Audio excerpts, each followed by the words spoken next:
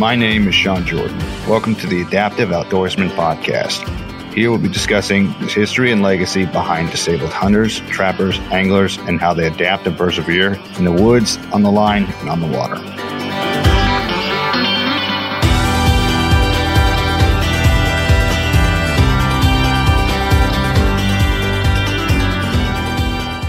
Welcome, everyone, to the podcast. I'd like to introduce our guest, Mike Cullinane. Did I get that correct? Cullinane, I guess, is probably, yeah. Cullinane, a professor of U.S. history at Dickinson State University in North Dakota.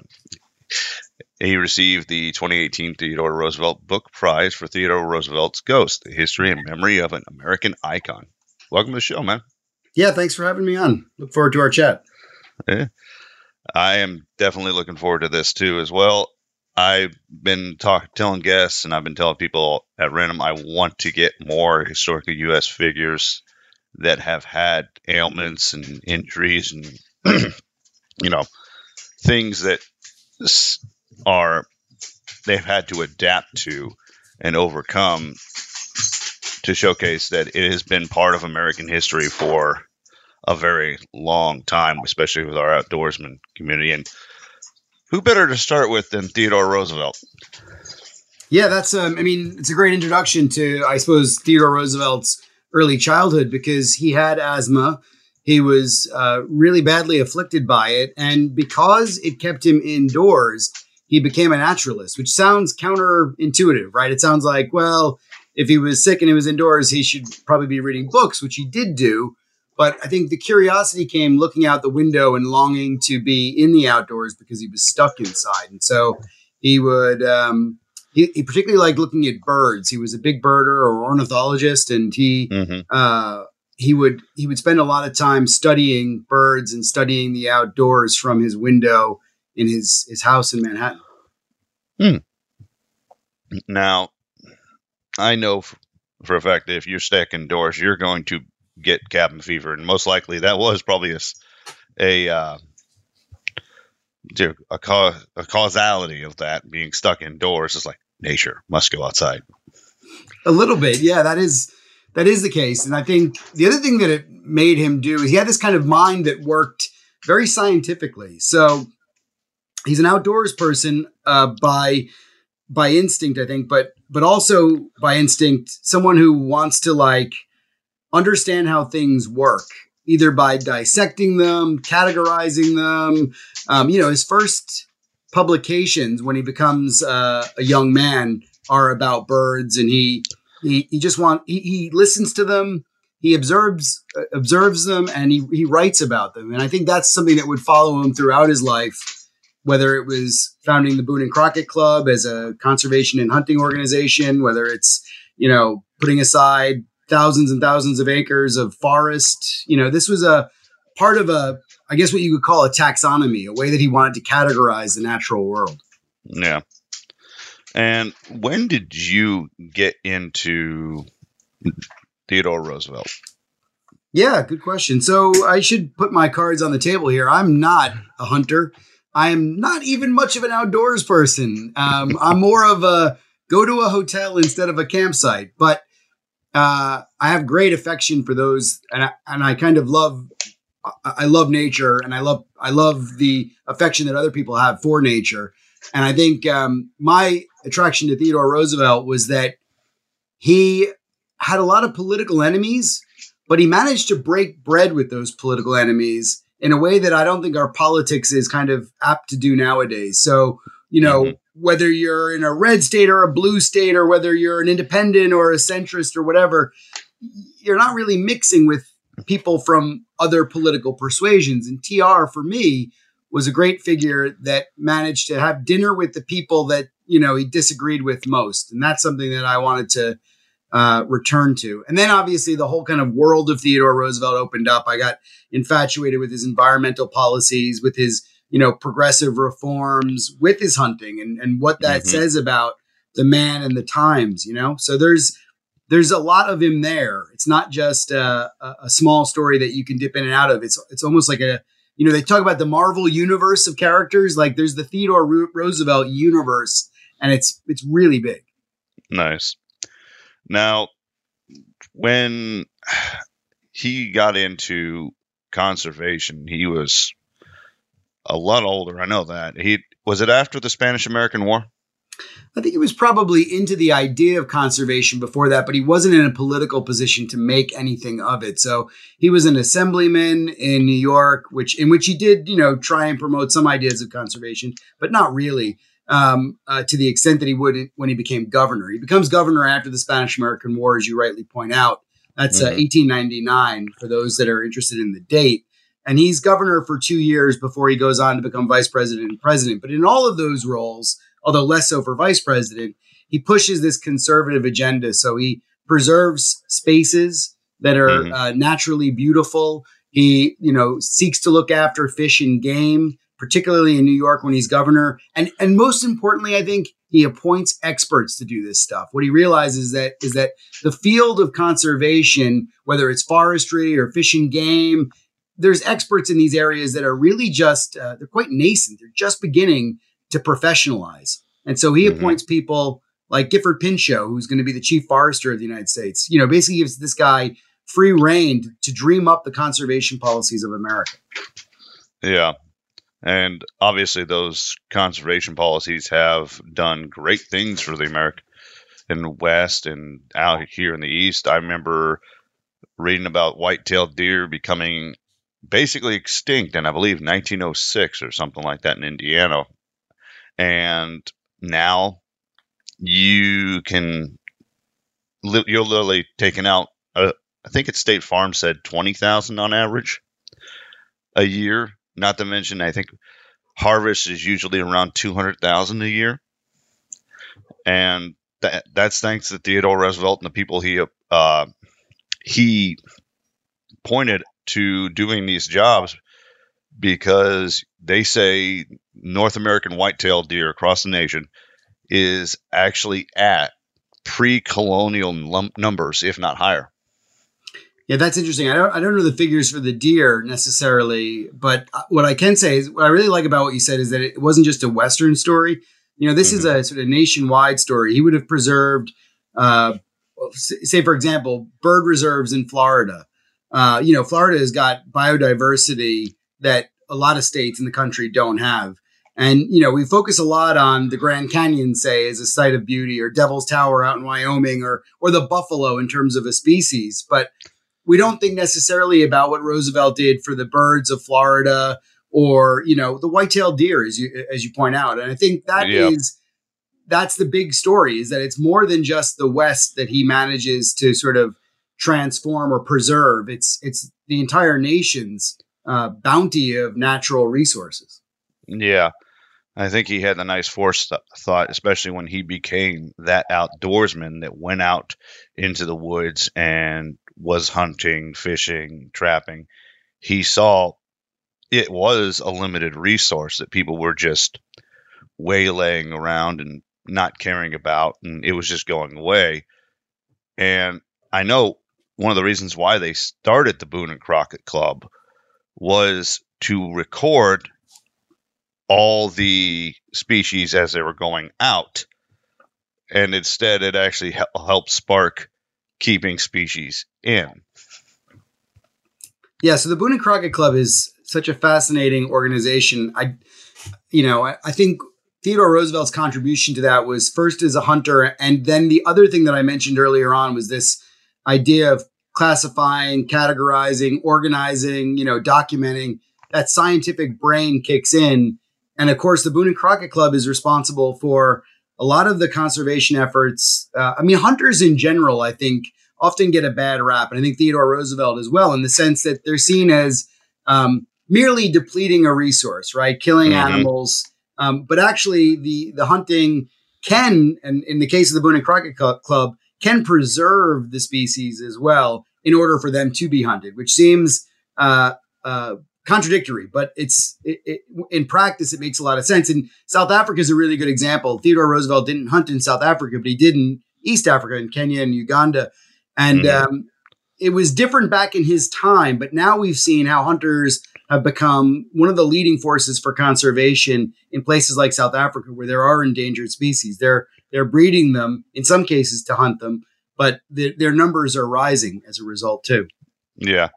And also, if we can go with South Africa, for instance, a lot of those animals are male dominated. So you have one male that's going to lead an entire herd of like giraffe.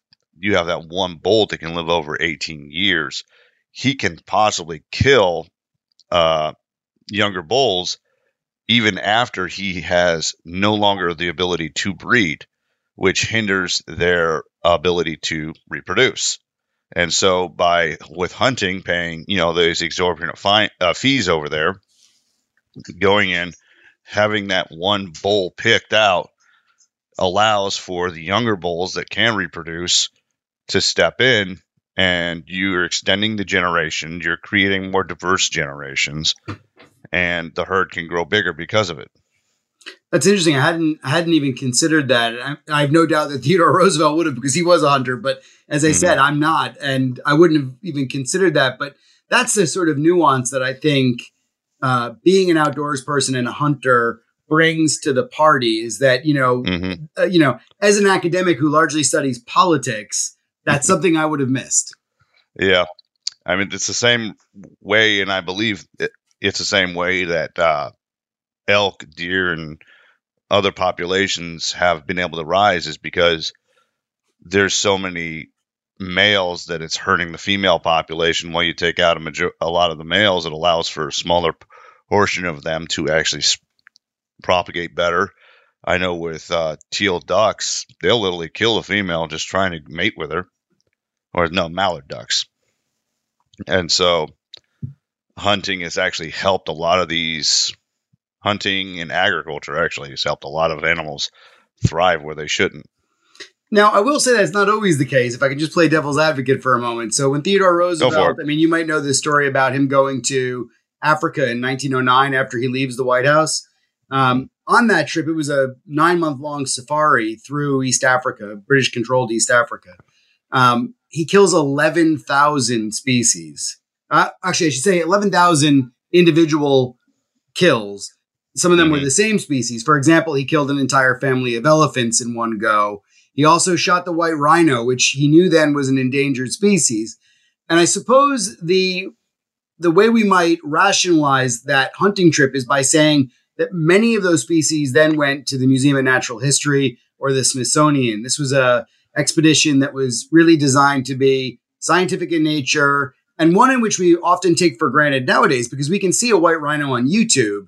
But back in those days, to see a white rhino in the United States, you would have need to have visited a museum. Someone would have had to kill, and then someone would have stuffed the white rhino. But it's still one of those hard things I often find with my students. It's hard for them to rationalize the killing of 11,000 living things, even if it is for a scientific expedition. And I wonder how other hunters feel about that, because it's a lot of killing. Mm-hmm. Well, I would think about is, what did the meat actually go to a good place then? If it was just waylaid to the discarded and left for animals to take and eat, then as a conservationist hunter in today's age, we hunt for the meat. And so is that animal being preserved in terms of going towards the local tribes? Is that animal or being discarded, or is it going to a purposeful thing? Like the elephants, that's a lot of meat. Well, the elephants, I don't know if the meat was used for the elephants, but I know that the elephant family exists in the diorama in the American Museum of Natural History. So I can understand that to that extent as a scientific expedition. There was 2/3 of the species that are captured, killed, and then stuffed. I should say 2/3 of the 11,000 go to museums or for scientific study. The other 1/3, as you rightly pointed out, is actually used for feeding the expedition. So whatever meat was usable, they did use, and it wound up being about 1/3 of the overall 11,000 killed. Yeah, I mean, you said it was, 9 months, you said? Yeah, 9 months. Yeah, 9 months. You're going to harvest a lot of animals if you're living off the land that way. I mean, depending on the crew size and how many people were with him at that time, I mean, and he's responsible for feeding the people. That is a lot of animals. Yeah, no, it is. I think it's often just the scale of it that students that I talk to and others that I talk to often grapple with. It seems like a lot, but then again, as I said, this was a Smithsonian and American Museum of Natural History funded expedition, so that's one way to rationalize it. Yeah. So, like you said, it was what you said, a third of the animals that he killed actually went to food, and the other ones went straight to museums, and that's a lot of museums over the United States to go to. Well, and that brings us back to TR's youth. So when he was young, he used to kill and stuff all sorts of things. I mean, everything from mice and water voles to badgers to then, in some cases, birds as well.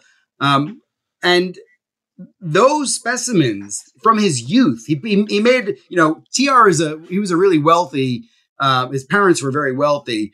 He had a big house and he was able to display these specimens when he was a young child, but he donated them then to the American Museum of Natural History, which his father, Theodore Roosevelt, also senior, founded. And so the sort of naturalism bug was a big part of his youth.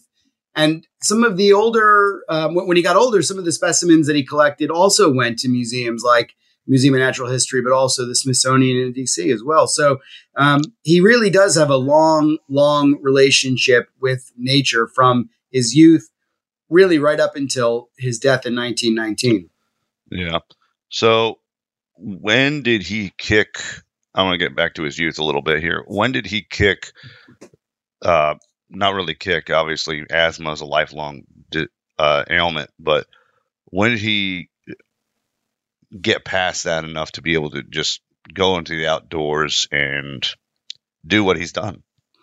Yeah. So I think you're right to point out that asthma never goes away, and I don't think TR's asthma ever completely goes away. But he does grow out of the worst of it by the time he goes to college. So he goes to Harvard University in 1876. And by that time, he's just sort of emerging from the worst of his asthma attacks. And that's when he becomes more of a sports person. He gets into boxing. He gets into clubbing, really, and being a much more social creature. He actually didn't attend any formal education before Harvard. So he was schooled at home by a tutor. And then he goes from like basically what is a very sheltered existence in Manhattan to now you're on your own in Boston. And I think for TR throughout his life, trauma was always followed by adventure. So let me give you an example. When he's in Harvard, his father, who he adored, dies. I think it's 1878. He dies in 1878, which is about his junior year in college. And it really sort of hits TR, and he goes off to Maine with a guy who would eventually become a major guide in his life, a guy called Bill Sewell. And the expedition in Maine is in all the way up in Island Falls, which if you're familiar with Maine is like really north in Maine. There's nothing up there. There's no roads. And he loves this, this sort of being out in the middle of nowhere. And that would happen again and again. So when his wife and his mother die on the same day, February 14th, Valentine's Day, he goes out to the Badlands of North Dakota to escape his demons, basically. And he would do that again and again throughout his life when, after a very momentous sort of moment or trauma, he then escapes to the outdoors as a means of relief and respite. So it's a really interesting theme in his life. And I think it's a restorative one. I think TR often thought about life as being restorative, that you could fix yourself nearly by going out into the outdoors and resetting. Yeah. And I have a lot of people I've talked to firsthand accounts of they've literally just had a traumatic event and they went out into the woods and it made them calm down. It made them more relaxed. It allowed them to process things. A guy I talk about a lot is Carson Nyheis. He's the president of Hunt to Heal up in Michigan. He was in an auto accident with a single motorcycle accident where he hit a tree and broke his neck. And his buddy literally picked him up after all this. He picked him up literally and took him out to a blind, and they just watched nature. And he got the idea to start a nonprofit because of that. See, there you go. I mean, I think there is something about that. As I said to you, when I go into the outdoors into a tent, the first thing I think is, where's the nearest hotel? But but for some people, I think, and I completely understand it. There's this sort of, it's like a reset button. And for TR, that was very much it. I mean, I think even after the presidency, for example, going to Africa was that reset, the reset. I also think when he loses the 1912 election, he goes on this expedition to Brazil, which is incredible. And if you want to talk about ailments in his life, sometimes the outdoors are not the reset button. Sometimes they're detrimental to TR's health. Like that Brazil trip, he picks up a really nasty infection in his thigh, and his health deteriorates. He gets malaria again. So I don't want to present the outdoors as naturally restorative for him. I think he believes it is. I think in some cases it actually hurts him though. Like in the case of Brazil. Yeah, too much of a good thing is a bad thing. Well said. Getting outdoors and enjoying it, but everything has an inherent danger to it. Hunting has an inherent danger. Hiking has that inherent danger. I mean, people out west, you can run into wolves, bears, mountain lions, and the likes. In my state, we have brown recluses, which are fun. I do not want to touch. Well, I think the other thing about TR and this sort of story about understanding the dangers of nature, there was a big debate in the late 19th and early 20th century about how dangerous nature was. And there was a lot of he called them nature fakers, a lot of writers that would talk about the outdoors as if it was almost human. They call that anthropomorphication, when you take an animal and you try and present it as a human. And there was a lot of writers that wrote about wolves like this. They wrote about wolves as if they were kind of cute and cuddly, and the only reason why they bit or attacked was because humans provoked them. And TR was intent on attacking that line of thinking. And so a lot of the stuff that he wrote, TR was a prolific writer, and about nature as well. He wrote about a dozen books about hunting in the outdoors. But one of his lines is really that nature is dangerous and you have to treat it with respect. And if you don't treat it with respect, it will come to bite you. And it's not the wolves' fault. The wolves are naturally predisposed to bite, despite the fact that literary writers were saying it's humans' fault. Yeah, no, I know it is a lot of humans' fault when it comes to interacting with animals, especially out in Yellowstone. You see those stories of people getting out of their cars and trying to pet bison. I got bison 5 minutes from my house, and they're in a high fence cage. It's about 72 acres, but it's a nice sized herd. But at the same time, they're in a high fence to keep the people from interacting with them. And at Yellowstone, they advise, I think it's 20 or 40 yards away from the animals at all times. And for predators, you stay 100 plus. Yeah. So we had a couple fun experiences this summer. My family, we went to Theodore Roosevelt National Park, which is in Medora, North Dakota. And we went to Custer State Park, of course, in South Dakota. And on both occasions, we had run-ins with bison. And they're huge, obviously. But in Theodore Roosevelt National Park this summer, just before we had gotten there, a woman had been mauled by a bison. She got too close, so I think she wanted to pet it, which is just outrageous. And the bison, harmed her to the extent that I think she was in intensive care for quite a while. And then in Custer State Park, when we were there, we got surrounded by about 250 bison. A big herd had just been passing through. And yourself, they just take their time. They're not on your schedule. So we were there for about a half an hour in the car. And my God, not only are they immense, but when you get that close to them, even the metal and steel of a car, you don't feel protected. So you got to be very careful. Yeah, you're saying you're always like, okay, windows rolled up, don't touch anybody, don't make them angry. We will just stay here. They're fine. They're not going to get angry at us because they don't perceive us as a threat yet. Let's not total the vehicle. Absolutely. And that's all you can do. I mean, you're kind of helpless in those situations. I've literally seen video of a bison versus a pickup, and it pushed the pickup. This is a 1500 Sierra, and it got moved like it was nothing. I mean, you or I can literally just be pushing a box or something. I mean, that's how well these things are built. One of my favorite lines about TR and this issue about the nature fakers, as he called them, he wrote about one literary writer who said that wolves were not dangerous at all, and he wrote a scathing review, and he was president at the time. Can you imagine, Joe Biden or Donald Trump writing a review about literature? But TR wrote this review of the book and said it was absolute hogwash.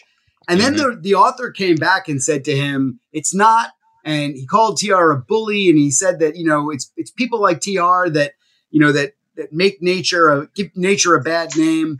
And the reporters came back to TR and they said, so what do you think about this, this comment that the literary guy said? And he says, I don't shoot small game twice. And I thought that was a great line about, how he felt about nature and how he felt also about arguing about it. He put his ideas out there for the rest of the world to contend with, and he let them deal with it. So people like Carl Ackley and the Audubon Society, these are groups that actually came to TR's sort of rescue when this was happening and picked up the debate, saying, no, these literary types are out of their mind. Nature is really quite a dangerous thing. Yeah, I agree. So is there any other instances where Theodore Roosevelt had to argue with people who are trying to humanize the wildlife? I don't think, other than, the sort of what they call the nature fakers debate, there's much of that. I guess TR's biggest argument was with politicians that didn't want to allow land to be nationally sort of managed and natural resources managed. So what's interesting, though, I guess, about his presidency is that obviously he's quite famous for preserving national forests, national monuments, bird preserves, game preserves. But he's also really responsible for our sort of modern thinking about the stewardship of natural resources. So I mean by that, not just like the timber and the mineral wealth of the nation, or even the oil, which he does play a leading role in that as well. But I also mean in terms of he manages things like irrigation in the West. So a lot of our contemporary debates over where the Colorado River should go date back to Theodore Roosevelt. Anything around damming, anything around how you irrigate the West. I mean, Phoenix, for example, right now is going through a major transition about how they get water to their city. A lot of that debate stems back to the debates that were happening at the beginning of the 20th century and that involved the likes of Theodore Roosevelt and his chief lieutenant, Gifford Pinchot. So these are all live issues, Yeah. And a lot of that back then, there wasn't as big of a population to deal with. Like you said, with Phoenix, Arizona getting water. Now there's how many cities with countless populations that these ideas need to be rethunk and reinvented, essentially, to be able to capitalize on the amount of water needed and also keeping the area around it from suffering as well. I think, sadly, the last chance for Phoenix is the desalination of the oceans. I mean, that's what they're talking about now. In a lot of cases, the advice of Theodore Roosevelt and Gifford Pinchot weren't followed. And cities have been, basically using too much water and not allowing the rivers to flow in a way that is going to be sustainable. So I think it's become a real problem. I think the other thing about the West was always around, ranching and how best to use the land appropriately. And when do we fence? When do we not fence? All of those debates go back to Theodore Roosevelt. And the same with oil extraction as well, right? I mean, North Dakota is a state which is, getting rich on the basis of the back in oil fields. How do we sustainably extract that natural resource wealth without destroying the environment around us? And I think Pinchot and Roosevelt had really big, brave ideas about how to do that. And I don't know, are we always living up to those nowadays? And I'm not saying that North Dakota is an example, because I think in some cases, North Dakota is doing a great job. But it's a major question. And what I would like to see us do is the same thing that TR and Pinchot argued for, which is get the experts out who really know what they're talking about. These are people that study for years to learn about how to engineer oil extraction in a way that's sustainable. And I think the oil companies have these people, right? They're working for them now. And then also get them into government, give them good salaries in government where they can explain this knowledge of the environment. So it's not really that hard. It's been done before. Yeah. The only counter to those is usually you got to get them before their understanding of greed, before somebody starts paying them off, because one of the biggest problems, especially with the government paid scientists or employees and whatnot, is, I mean, you see this back in the early 1900s about lead paint. These companies were paying scientists to promote their propaganda, essentially. And who's got the most money right now would be a government saying, okay, well, you just tout this number and this number and we're good. But they need to get those new, younger people who are more enthusiastical about the projects to do the job versus those who have become jaded by the job. Yeah, I think you're absolutely right about that. I mean, I think back in the day as well, TR's time I'm talking about, there were people that were absolutely committed to the sort of righting of the social ills. So you could think about, there's a guy called Wiley, who is, famously involved in food purity, which leads to the Pure Food and Drug Act, which TR signed. And then there's also people like, in the forestry and environmental sciences that were leading the way of the U.S. Geological Survey. I think you're right that there's going to be those people that are jaded and easily corruptible. But I also think that there's people that are absolutely dedicated to preserving the future of the United States and of every country, in the global sort of, climate change sort of way. And I think those are the people that we need to pay more money. We need to give them good pensions. We need to make sure that they stay within government service. And that's not always a popular idea, because I think a lot of times people think bureaucracy is naturally a bad thing. TR disagreed vehemently. TR was one of the biggest architects of American bureaucracy. If you want to talk about a swamp, TR created the swamp. I mean, the federal government grows exponentially, and what he does is he instills trust. So you can get bigger and you can pay people more as long as you trust them. And I think that's the big thing. If you can trust your government employees, then you're onto a winning thing. Yeah, it's the low-level guys, not so much problem. It's when, the higher-ups that are making decisions that don't really affect them, I think, is the thing that aggravates people a lot. Well, to use one of TR's most famous quotes, no one cares how much you know until they know how much you care. Yeah, right? I mean, you have to demonstrate, you have to earn respect. And I think that's the same in politics as well. Mm-hmm. That's why a lot of people have issue with unelected bureaucrats in general, is they're saying you should be doing this for us. You shouldn't be making this, which in a lot of ways, if they're making legislation without actually legislating, yeah, I can see that. But in the case of TR and what he did for the nation as a conservationist, it has been something that we trust even now. I mean, there's a lot of science-based, like you said, he loved documenting things, and there's a lot of science-based ethical conservation going on in the country that there are certain people that in power don't even care about still. No, and I think that idea of like a sort of pork belly politics where, you go back to your constituents and your constituents say, we don't want this land to be preserved for national use or for national beauty. That's still back in TR's time too. In terms of combating it though, the expertise really came not only in handy, but it was essential to make sure that say for example, I'll give you a really good example. In South Dakota, the national park that Seth Bullock ran there, Seth Bullock was a big friend of TR. They had a problem with a beetle that was boring into trees and was leaving a blue streak in the timber, and then also killing off a lot of these trees as well. It was the blue streak would lead to fungus, and then it would infect other trees. What Bullock was able to do was able to effectively not eradicate the beetle, but make sure that it was on a much smaller scale. Timber companies were delighted about this. Ranchers were delighted about it because the timber area, the national forests, were absolutely essential for them to graze and to get water.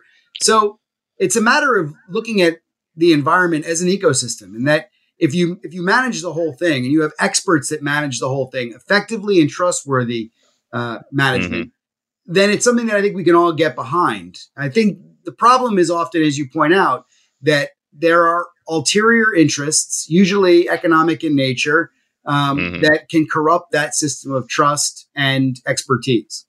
Yeah. So I wanted to get back to Theodore Roosevelt in his youth. And, well, one of the things that he's most iconic for is his eyesight, which was his glasses. What was his sight actually documented?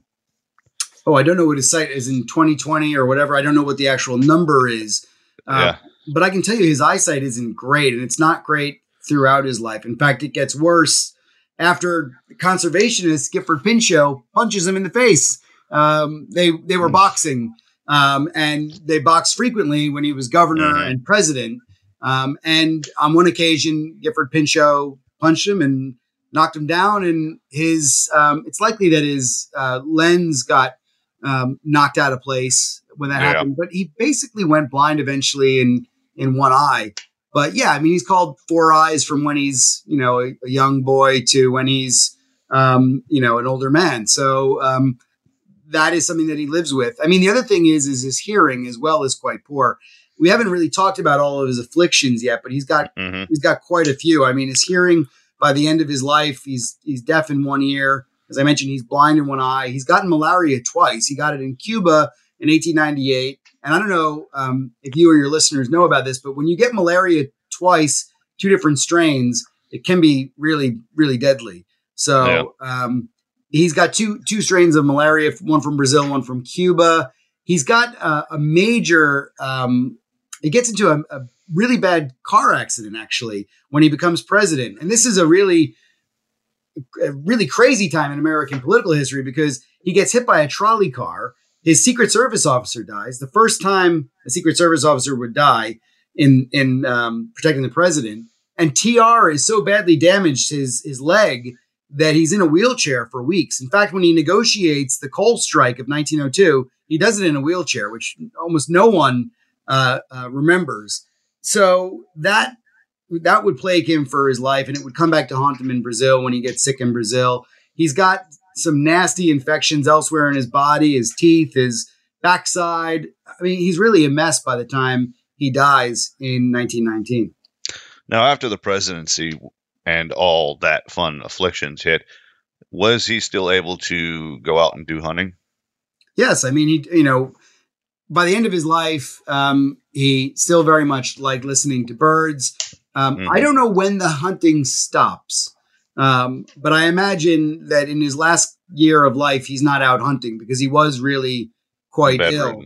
But I mean, the trip that he makes to Brazil on that expedition and it ends in 1914. So he is very active up until the end of his life. And the bird watching never stops. The listening, he mainly watched birds by listening to them. Yeah.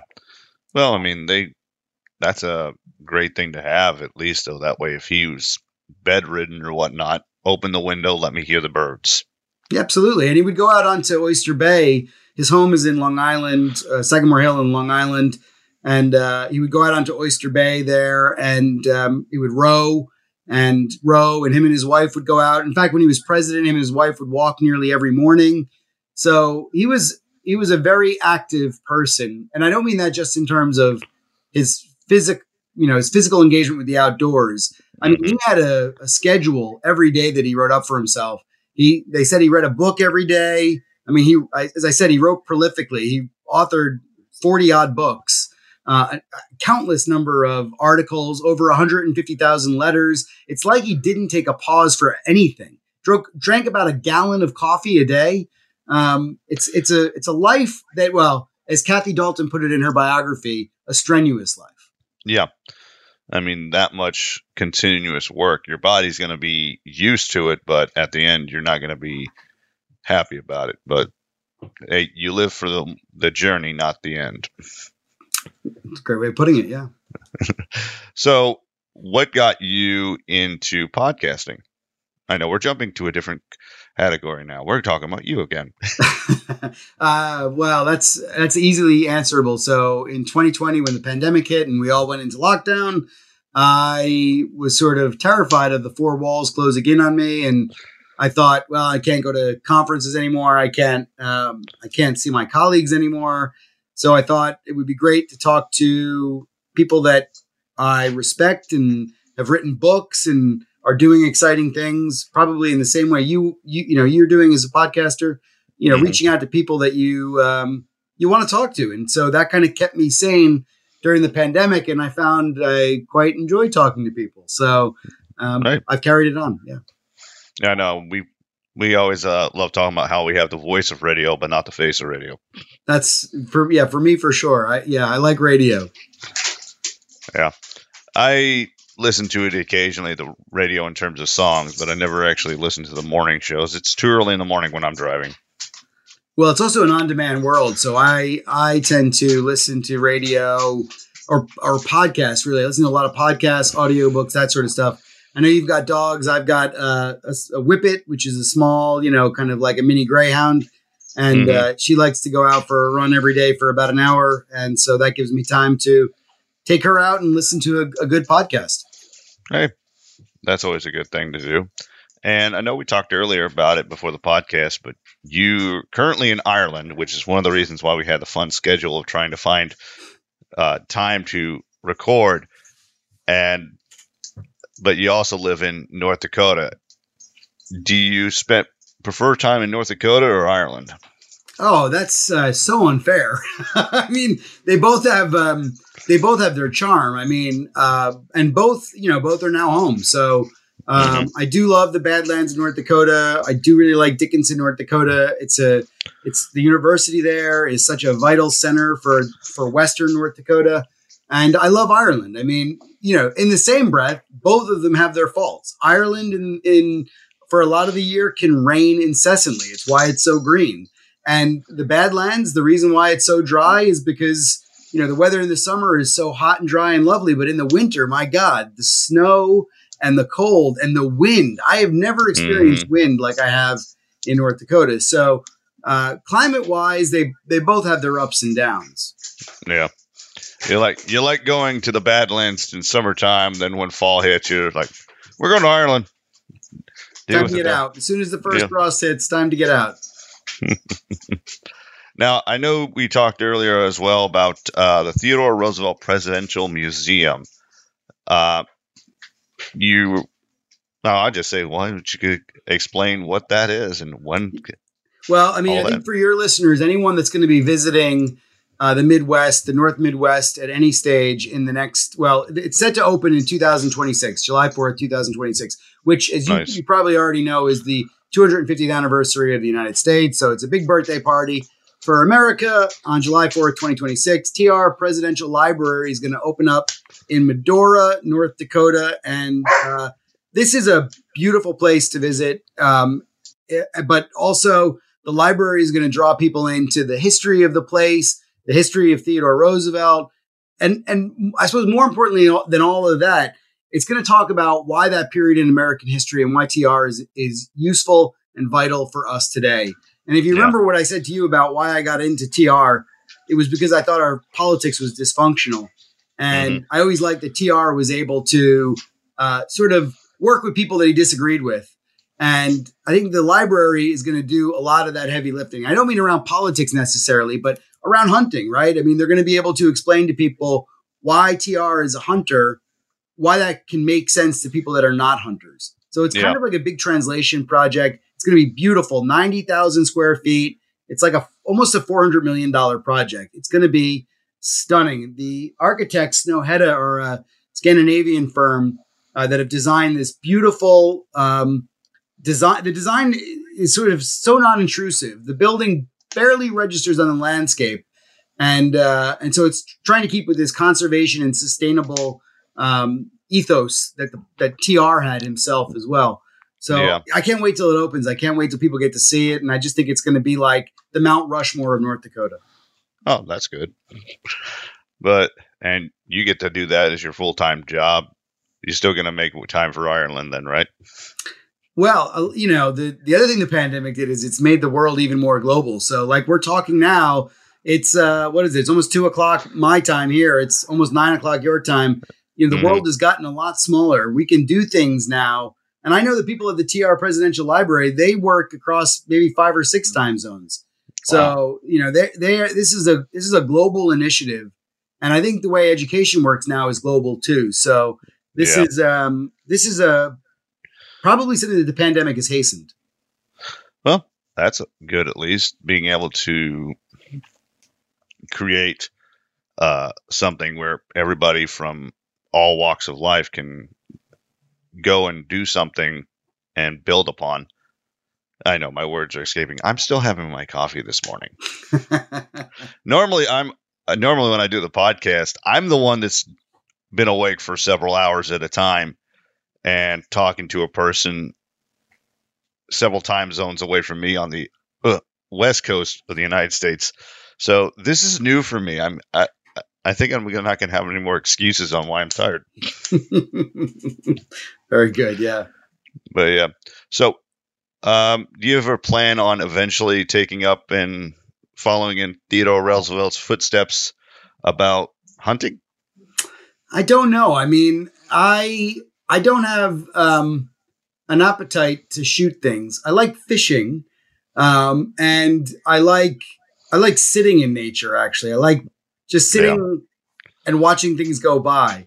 I really wondered too how much Theodore Roosevelt would shoot nowadays. I think big game, probably yes. I almost think almost certainly he very rarely shot a bird when he was alive. I think now he would just advocate use of the camera for that sort of stuff. But I don't know. I also, not really into guns either. So I know that some of your listeners might be like, a gun is a thing that I can understand why people are really interested in it and the technology and all that. But for me, it doesn't really do it. I'm also not into cars either. People are really into cars, like different strokes for different folks, as they say. Hey. And I'm all for that. But for me, I'm probably better off just watching nature go by. Yeah. Well, I use firearms on the occasion, but mainly for me, I just do bow season. Okay. Yeah. Right. That gets you a lot closer. It's a lot harder too, right? Yeah. And using a crossbow, you think, scope, okay, gun style shooting, but in reality it's actually maximum 50 yards with a crossbow even. Wow. I mean, yeah, there's too many variables in there, which you hit a twig or something, it can throw every shot off. So Interesting. Yeah. A lot more things to consider on that. So where do you see yourself being in 5 years? Oof, that's a good question. I have no idea. I guess I'm thinking only as far as about 3 years down the road when the library opens. But I love working at Dickinson State University. I love doing the podcast work. I love doing the writing. I've got hopefully a manuscript that I'll get written up about TR's presidency in the next few months. And yeah, generally speaking, I hope to be doing the same thing.